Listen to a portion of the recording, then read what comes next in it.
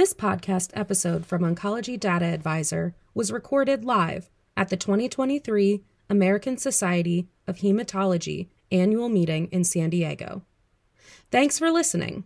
Be sure to visit oncdata.com, subscribe to our YouTube channel, and follow us on social media for more exclusive content and interviews from the meeting.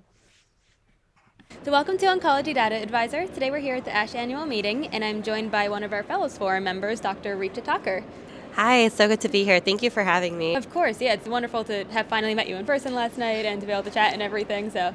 I know, it's so great that we're finally able to start doing things in person now. Yes, definitely. So I know you're presenting a poster tonight on end-of-life outcomes in patients with acute myeloid leukemia receiving non-curative chemotherapy.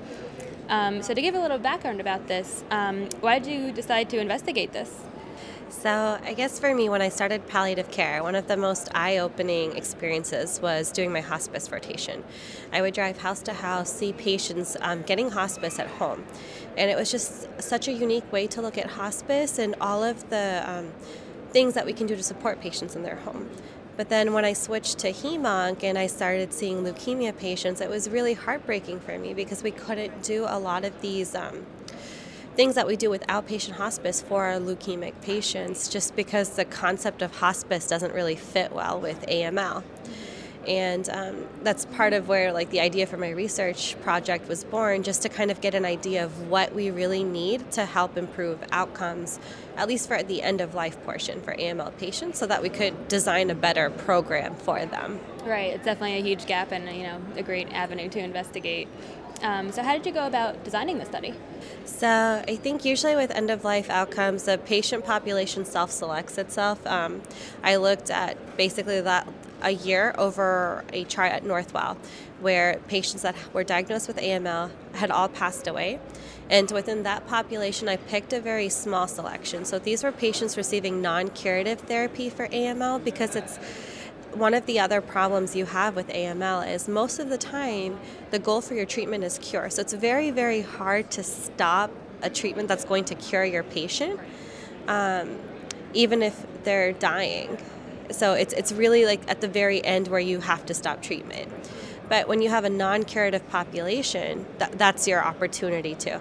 So from basically all of the patients that had died, I excluded anyone that was transplant eligible. And then I looked at what treatments they got after, basically later line treatment. So a hypomethylating agent with venetoclax. And what results did you find in the study? So it's really sad. We had about 84 patients that were included in the study, but half of these died while taking some sort of hypomethylating agent with venetoclax. So I had a different analysis for those, but the 42 that continued on to next line treatment were divided into 3 groups. So about 15 of these patients ended up getting best supportive care, which means only chemotherapy.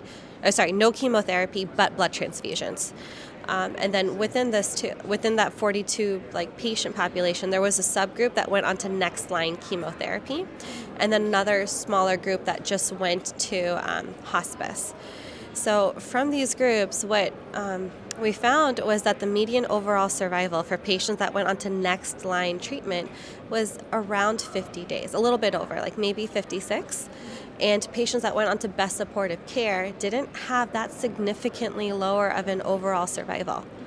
And the median overall survival for our hospice patients was 7 days, which really makes sense because if you have a patient that's transfusion dependent, they don't really have much time when you can't transfuse them. So the thing is, the study is retrospective. It's a very small patient population, so obviously there's much more that we need to do to really extrapolate.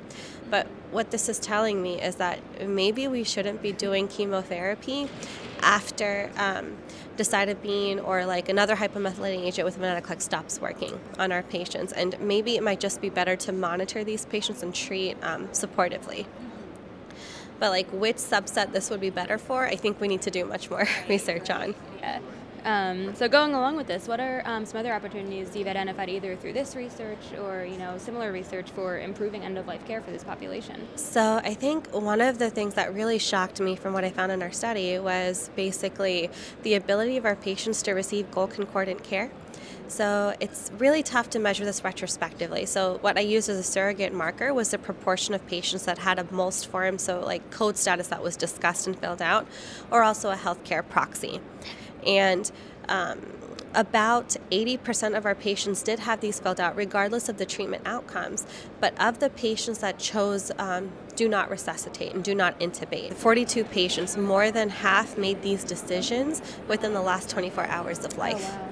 So and if you can imagine what that looks like for a patient, that's just absolutely terrible. Mm-hmm. And the thing is, it's when you start these patients on treatment, they're already slightly older, they're very frail. You know you're not going to cure them. So there's really no reason to wait so long to discuss at least these wishes for the patients. And I think that would be a great opportunity where we can intervene on interventions earlier on. And but when to consider transitioning them from next line treatment to best supportive care versus hospice, I think that needs so much more research. And especially with all of the trials that are coming out with different lines like selinexor in this population, who knows what will come out next and what would actually be better for our patients. Mm-hmm. Definitely, those are very important avenues to investigate. So do you have any next steps planned for this research or additional research in this area? So I picked a very, very tiny, small population that had passed away. So what I do want to do moving forward is also expand this population to include patients that were getting curative intent. And what I'm hoping to do is get an idea of their palliative care needs throughout the spectrum of their illness.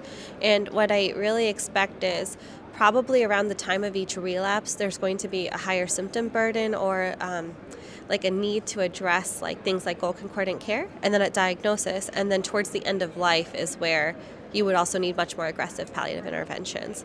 But at least having an idea of where things are needed and what things and when they're needed would help design a prospective trial that I could at least intervene to get better palliative care for AML patients. Definitely. Well, thank you so much for explaining this research to us, and also thank you for embarking in this research and helping to improve outcomes for these patients. Oh no, thank you for giving me the opportunity. So I really appreciate it. Yeah.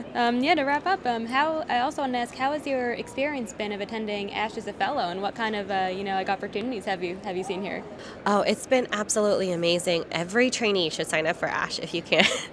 So Ashapalooza was one of my favorites, and it was just really nice to meet other co-fellows. And one of the things I love about ASH is there's just so much help that you get, whether it's from education with these great lectures, meeting other co-fellows to realize and share with your bonding training experience, and then also networking. You really, really grow a lot.